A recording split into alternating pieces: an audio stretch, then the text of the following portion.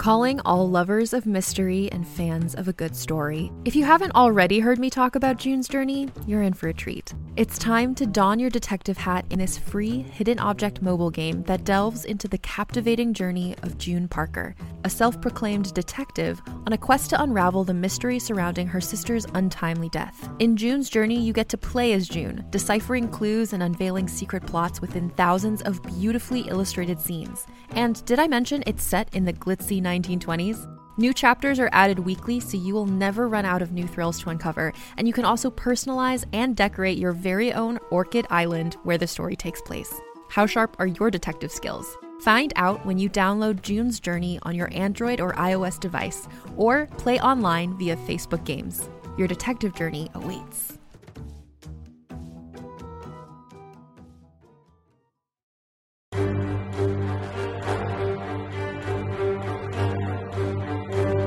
Max Quick, Book 2, The Two Travelers, by Mark Jeffrey, read by the author.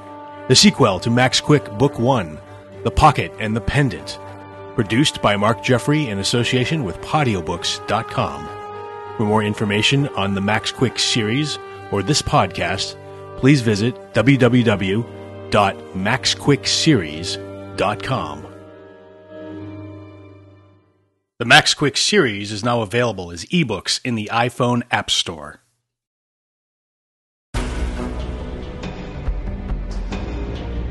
"25. Sun and Sand." Max crossed through the shimmering distortion of the arch with Ian, dread packing his innards. What had he done? The pyramid of the arches filled Max's immediate vision. He felt sick, dizzy. Reality had a jittery, ragged quality to it. But this had nothing to do with the arch. The world inside of his head was a gyre of pain and fear. What had he done? He barely noticed when Ian cried out. Ian's shout was like something heard through a faraway tunnel. Ian savagely jumped up the walls and threw a series of gravity shifts to an arch before which Casey and Sasha both lay still, unmoving. "Sasha! Casey!" he yelled, checking both for pulses. Blood dripped down the side of Casey's head, matting her straw-yellow hair with a panic of red. The arch before them was utterly dark. Blue energy bolts crackled at intervals inside of this darkness, as though this arch were broken, malfunctioning. Some kind of accident had occurred here. Max watched numbly from the ground below. He realized that he should be moving, following Ian up there. Vaguely, he wondered why he wasn't. His gaze dropped down to the arch showing the Hawaiian sugarcane field. Where there had just been one crow, there were now several crows sitting on the ground. They were staring at him. Like a man hypnotized, Max walked towards them. Several more crows flew into the scene and alighted next to the others. Ian cradled Sasha's head, shaking her, desperately trying to wake her up. "Sash! Sash! Wake up!" But Casey stirred first. She groaned. Her eyes fluttered briefly, and Ian saw it. Ian gently set Sasha's head down and helped Casey sit up. "Casey," Ian said, "thank God you're all right. I thought you two were dead for a moment there. Can you understand me?" Casey nodded slowly. "Yeah," she said. "We're okay, Ian, both of us. She'll wake up in a second." Ian looked at Casey quizzically. How could she possibly know that? But just as Casey predicted, Sasha's eyes opened, as if an enchantment had been lifted. Her gaze sprang outward, awake. She said, and then spotted Ian. "Ian, what are you doing here?" Ian went to her and threw his arms around her. "Sasha," he said, burying his face in her hair. Weakly, she returned his embrace. "What happened?" Ian asked them both after a moment. "Did the arch go haywire and zap you two unconscious or something?" Casey nodded. "Yeah," she said. "You could say that." "So you didn't actually go through," Ian said, looking up now at the busted arch. Little jolts sizzled inside of it like a severed electrical line. "We're no closer to finding Enki." "Ian," Sasha said, rubbing her head, "Casey and we did go somewhere, just not where we thought we were going. Something happened to both of us." Ian was about to ask what when Casey tugged his shirt, pointing. "Hey, what's Max doing down there?" Max stood slack before the arch, as if it were a portal of personal doom. His eyes were empty, hopeless, and silent. He was beyond terror, beyond horror. He had transcended these things into a kind of numbness, a shell of nihilism. If nothing mattered, then he was safe from all the bad things that were happening. And when Ian, Casey, and Sasha climbed down and got near enough to see what held Max so transfixed, even they felt their hearts quail. The arch was now utterly filled top to bottom with crows. They were packed into the sugarcane field scene, flapping, cawing, surging. Beaks, eyes, and oil-black feathers. The entire arch was now a solid wall of squirming crows. But they were not really crows. All of them knew that. It was just as Gustav had explained. Perception happened in the mind. If the mind had no way to deal with a certain phenomenon, if it had no internal model to map it against, it either edited it out entirely or filled in the blanks, made it comprehensible somehow. Such was the case with Archons. They only looked like crows because they were actually incomprehensible. The density of the crows somehow continued to increase. The wall of living bird breathed, expanding, contracting, and then expanding more fully with each breath. The crows were beginning to swell across the threshold of the arch and into the very pyramid of the arches itself. In a moment, a few more breaths, and they would break through. "Max!" Ian shouted. "Get away! You have to get away from that arch!" But Max didn't listen. He gave no sign that he was even aware of Ian or Casey or Sasha. He stood there, slack, empty. One crow only was still. It was the same crow who had first stood in the arch when they had departed. While its fellows writhed manically around him, he remained cold and gathered, still. He spoke to Max, and Max alone. "Hello again, Max," the voice of the crow said. Max recognized it immediately. It was the voice of the man, or the Archon, in the golden box, the one he had spoken to through the Whispering Stone. "Didn't I say the machine had a terrible purpose, and that it would be accomplished? And you tried to fight us exactly as we wished you to. Bravo! Bravissimo! I told you that you would help us, whether you wanted to or not," the voice continued, laughing with a ghastly chuckle. "And we always get our way in the end." The wave burst. A monsoon of crows flooded the pyramid of the arches. Ian, Casey, and Sasha fell to the floor, screaming, but Max stood perfectly silent, perfectly still, as the torrent washed over him. The crows did not touch him. They were pleased with him. They flowed around him as if he were a stone in a black stream. Then the horrid torrent, the cloud of feathers and beaks and claws, shunted into hundreds of different directions at once, like a river of inky sludge splitting, dividing, and splitting again. Each of these dark tributaries headed for an arch, madly thrumming over the threshold of each without a pause. The sheer density of the crows strained these portals through the fabric of space and time in a way that they had never meant to be taxed. The arches vibrated and shivered in protest, barely able to accommodate the raving birds as they packed every single cubic inch of space with pure crow passing through their event horizon. What had he done? This horrific flood continued unabated for several minutes before it finally began to ebb, and when it did, Ian got to his feet, trying to comprehend what had just occurred. "The Archons," he whispered. "They've gone through every arch in the pyramid, into all times and places. But why?" "Listen to me," Casey said, grabbing Ian with intensity. "We know what they are. The Archons, I mean. They're fear, alive fear.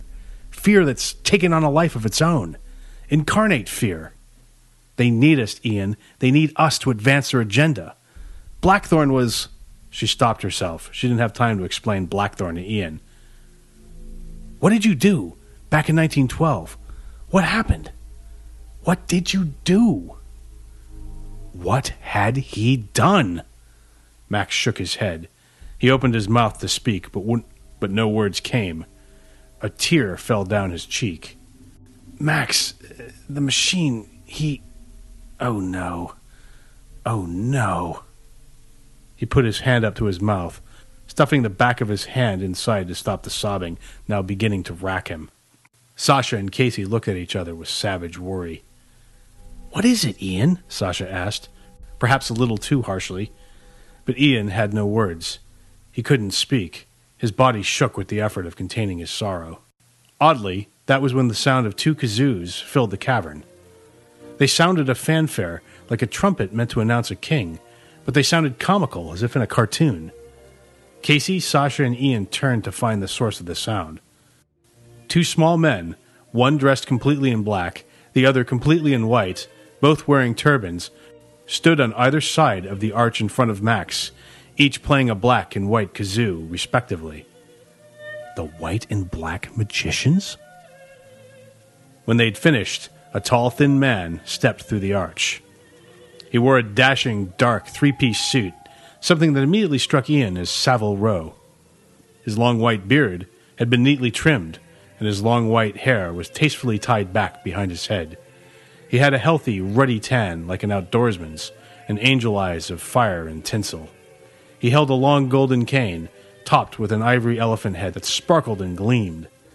He smiled a broad smile, with teeth white and straight as a television star's, and he exuded a deep, raw, potent primal power, as if he had stepped fresh from the very core of the Dreamtime itself. The man spoke, quoting dramatically, "And when Pandora had let the ills of the world loose from the box, the last thing set free was... hope!" They could hardly believe their eyes. Mr. E? The magicians resumed playing their kazoos as he spoke. "You can stop that noise now, you know," Mr. E said to them irritably. Sheepishly, they both lowered their instruments. "Mr. E?" Casey said in amazement. Casey, Sasha, and Ian walked towards him as if he were a dream. "No!" the man bellowed. They jumped back a step. "And yes!" They stared at him in bewilderment. "Well, I am Enki, and I am Mr. E. We are no longer separate beings. All that Mr. E knew and was, I know and am. And all that Enki knew and was, I know and am. I went and retrieved him. His purpose was served. We are fused. We're a mashup, as Ian might say." Ian blinked. He almost felt a smile coming on. Enki suddenly looked down at Max. He hadn't moved at all. He was shell-shocked, slack, distant, broken. "You," Enki said in a low voice. "You. Oh, you're going to be like this for a bit, I suppose, and there's nothing for it. So I won't waste my time on you." Enki strolled past Max as if he weren't even present, towards Casey, Sasha, and Ian. "In the Food Universe parking lot," Ian began. "You were—" "Yes," Enki nodded, a trace of pain creasing his brow. "I was not myself. I was hanging by a thread, but I am restored." "What happened to you?" Sasha asked. "Casey and I, we tried to find you, to follow you, but we—" Yes, Enki said impatiently, holding up a hand. "I know all about it. Arturo Jip, Cody, Logan, Blackthorn." Ian looked at Sasha and Casey quizzically. So far as he knew, they hadn't gone anywhere. They'd been unconscious. "Which reminds me, I have certain things of yours." He reached into his coat and withdrew 2 gun belts, handing one to Casey and the other to Sasha. Ian marveled at the splendor of the pistols. The guns shone like mystical weapons. "The white rose and the red rose," Enki said solemnly. "They are yours, and are now returned to you." "But," Casey said, eyes full of amazement, staring at the gun that had become as familiar to her as her own hand. "But I thought that was a dream. I mean, it wasn't real. We were knocked out. Arturo Jip wasn't really anywhere. These things—" "The world is a dream," Enki said.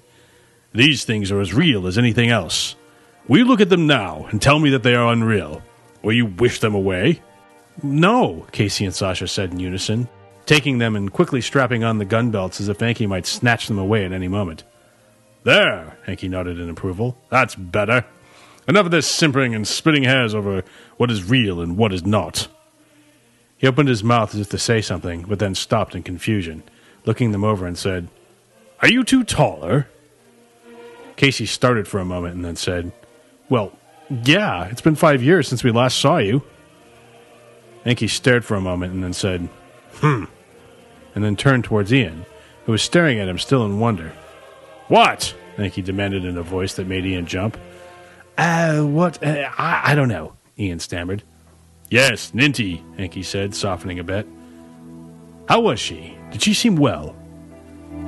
She is. Well, that is to say, she was... Yes, a little bit angry with me still after all this time. But she took good care of you. She told you everything she knew. And no, I can't get that infernal ring off your hand, you English fool. Romani was right. You stuck your hand in the cookie jar, and now you will have to live with the cookie. Now it was Casey and Sasha's turn to look at Ian in astonishment. Both of their eyes dropped involuntarily to his hand. The green emerald throbbed on Ian's finger, making him feel naked. The pyramid of the arches shuddered as with an earthquake. The scenes in all the arches began moving. It was as though the portals were now rushing across the scenes they showed in a helicopter. They sped forward, churning across their varied landscapes at a dizzying pace.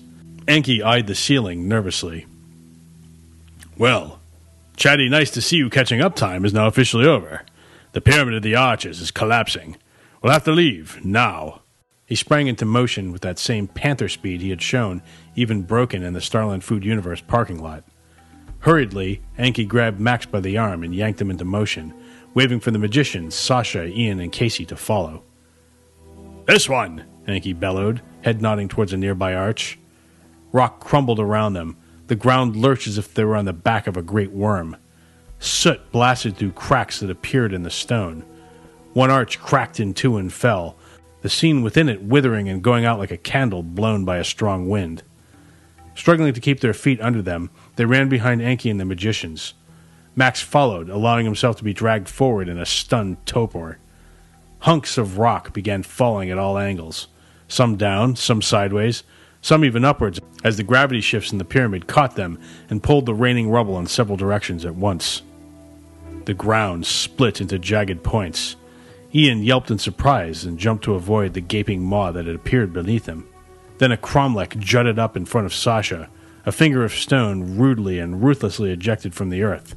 She spun athletically around it in the nick of time, making sure her guns did not shake free. Then finally, they ascended a short stair and passed the threshold of the arch almost as a single clump. The scene it showed was a beach scene, the same one, Casey noted, that it had seemed that Arch 53 had originally shown before it had malfunctioned, or whatever had happened to propel them into the jip.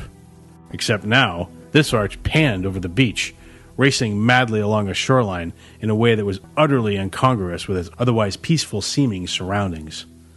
Holding her breath, Casey jumped. They arrived, tumbling across the sand, bouncing across the beach as the moving arch deposited them in a line, one at a time, moving like the wind. When Casey rolled to a stop, she looked up just in time to see a shimmering distortion shaped like a sphere rolling in the air just ahead of her.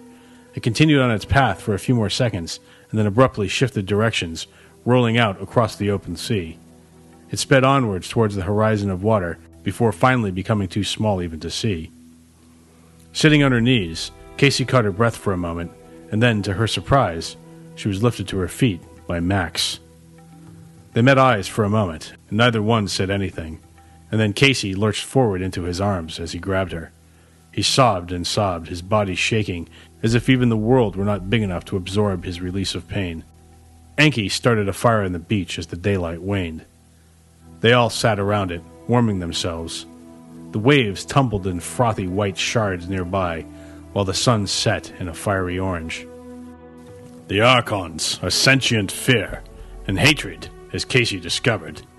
That is their true nature, Enki began wearily, throwing more wood in the flames. They have always existed in the Dreamtime, since time began. But therein lies their problem. All that is, already is. They have nowhere to grow. They are trapped and can only gnaw away at themselves. Time cannot be altered, and thus they are imprisoned. Enki hung his head for a long moment. Long have they desired to expand their constraints, but they cannot do so alone. They have no power except that which beings like us give them. And so they conceived a plan. This plan was to cause one of our number to come into existence, someone powerful enough to help them break through their natural confines. In this they succeeded. This was, as you discovered, Anlil of Nibiru, my own half-brother. Enki threw a warm glance at Max, who sat in the sand, cross-legged, withdrawn again into his own pain, not looking at anything in particular. But they needed his cooperation. At first, they believed if they raised this being from an infant, influenced him from an early age, that they could control him.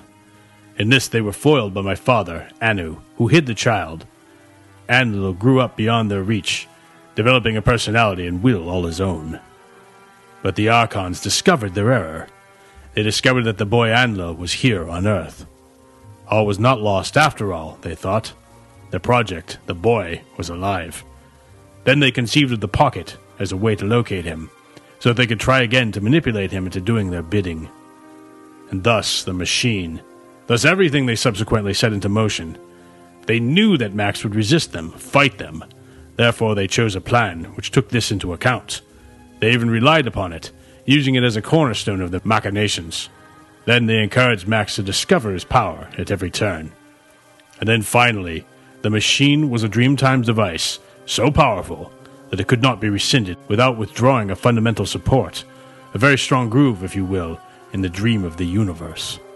In the same way that some cancers cannot be removed from the body without destroying a vital organ, so the machine could not be removed without likewise collapsing the support of which I'm speaking. And that support was the inviolable nature of time, what Siren called the tyranny of the page. That history cannot be altered. But now it can be. And this is the goal the Archons sought, the freedom to alter history. But why? Ian asked. They feed on fear, on hate, as I have said. With a static timeline, there's only so much of this for them to consume. The universe is only so big, it lasts only so long. They were at the limits of what they could consume. They were starving, if you will. But if they could alter time, reshape history, they could pack more fear, more misery, and more hatred into every moment. So they could grow, so that they could expand, so that they could fill the very one with everything that is dark and undesirable. But in short, the tyranny of the page is no longer absolute. Enki poked at the fire with a heavy sigh. So that's why the Archons fled through the arches into every time, Ian said. They're changing history, right now. Everywhere, every when. Enki nodded. So this place, this beach, Casey said, looking around at the sand and into the forest beyond the shoreline. We don't even know where it is, or even when it is. But that doesn't even matter. The timeline of this world around us could be completely altered beyond recognition by now. Yes, Enki replied simply. But hang on a minute, Ian said. Everything that happened to us in 1912 happened in a way that was consistent with the present we already knew.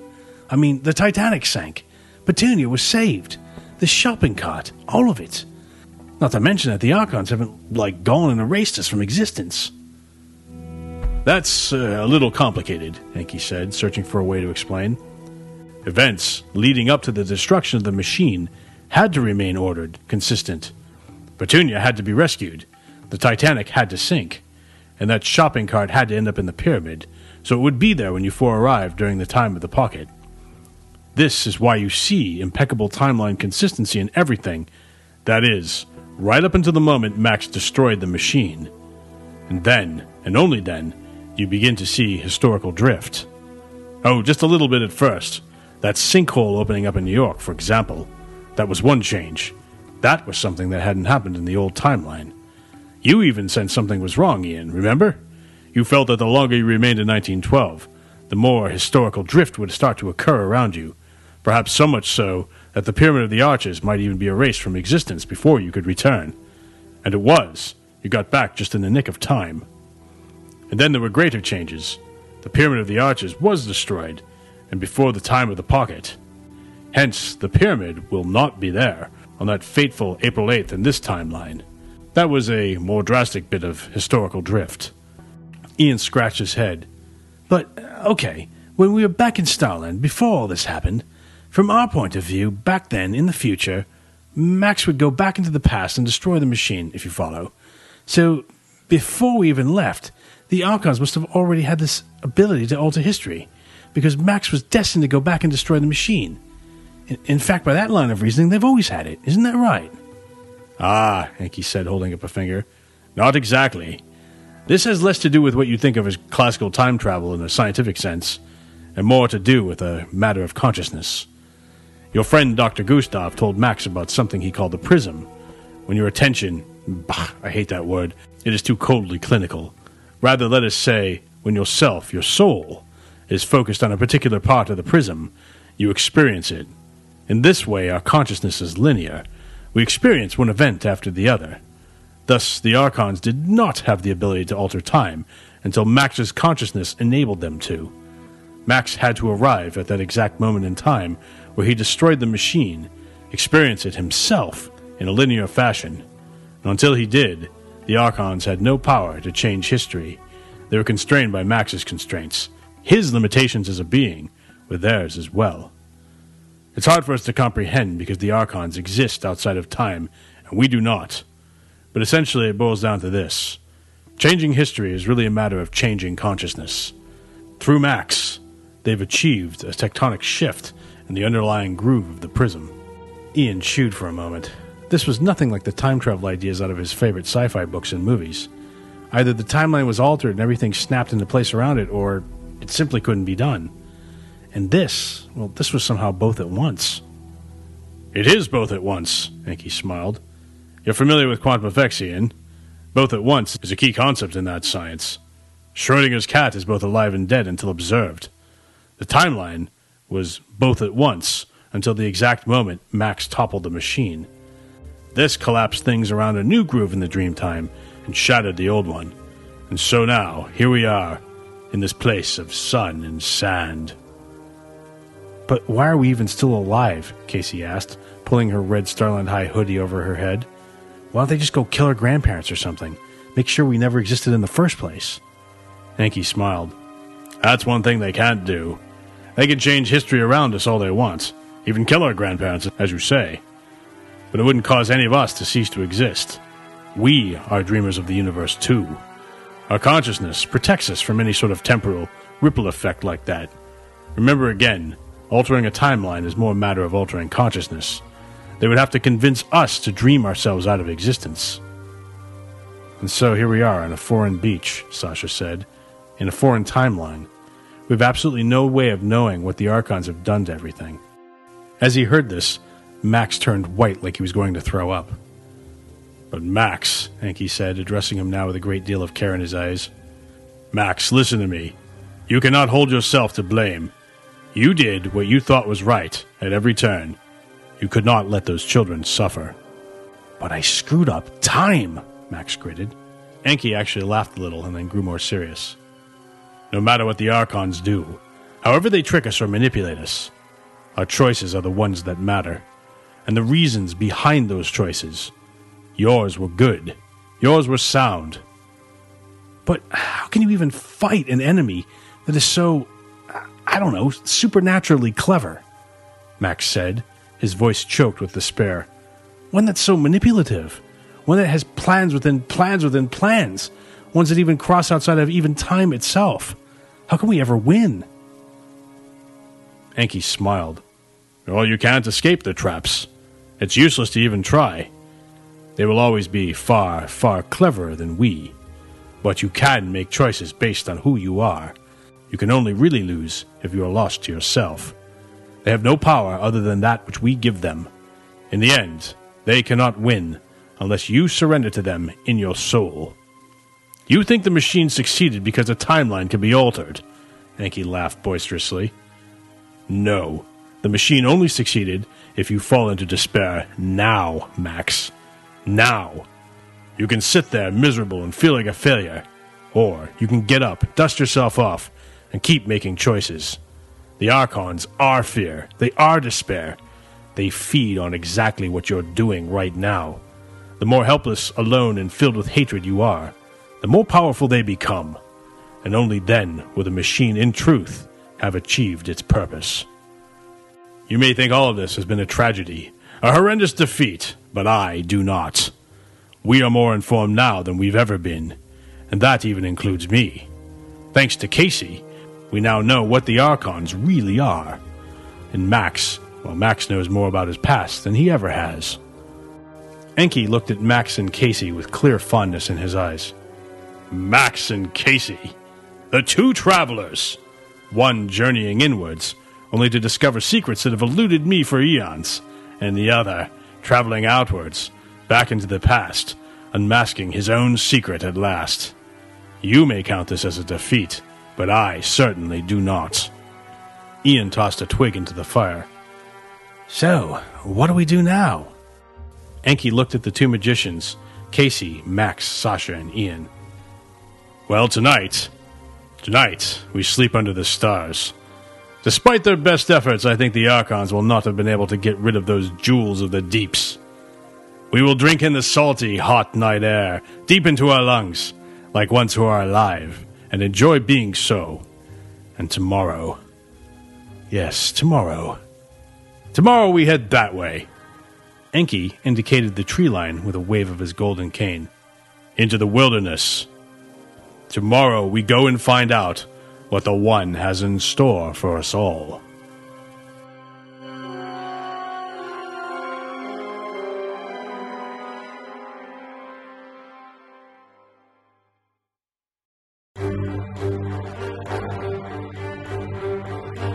Here ends Max Quick, Book 2, The Two Travelers.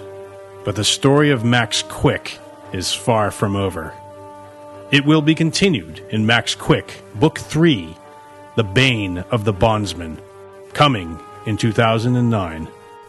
This is Mark Jeffrey. I thank you all for listening and hope you enjoyed The Two Travelers. If you have enjoyed the Max Quick books, please tell all of your friends. And I hope you'll buy a copy of either the paperback version, which can be found at maxquickseries.com, or the new iPhone App Store version, which can be found in iTunes under Books. Max Quick Book 1, The Pocket and the Pendant, and Max Quick Book 2 are now available for $5.99 in the iTunes iPhone App Store. Again, I thank you all for listening, and we'll talk soon.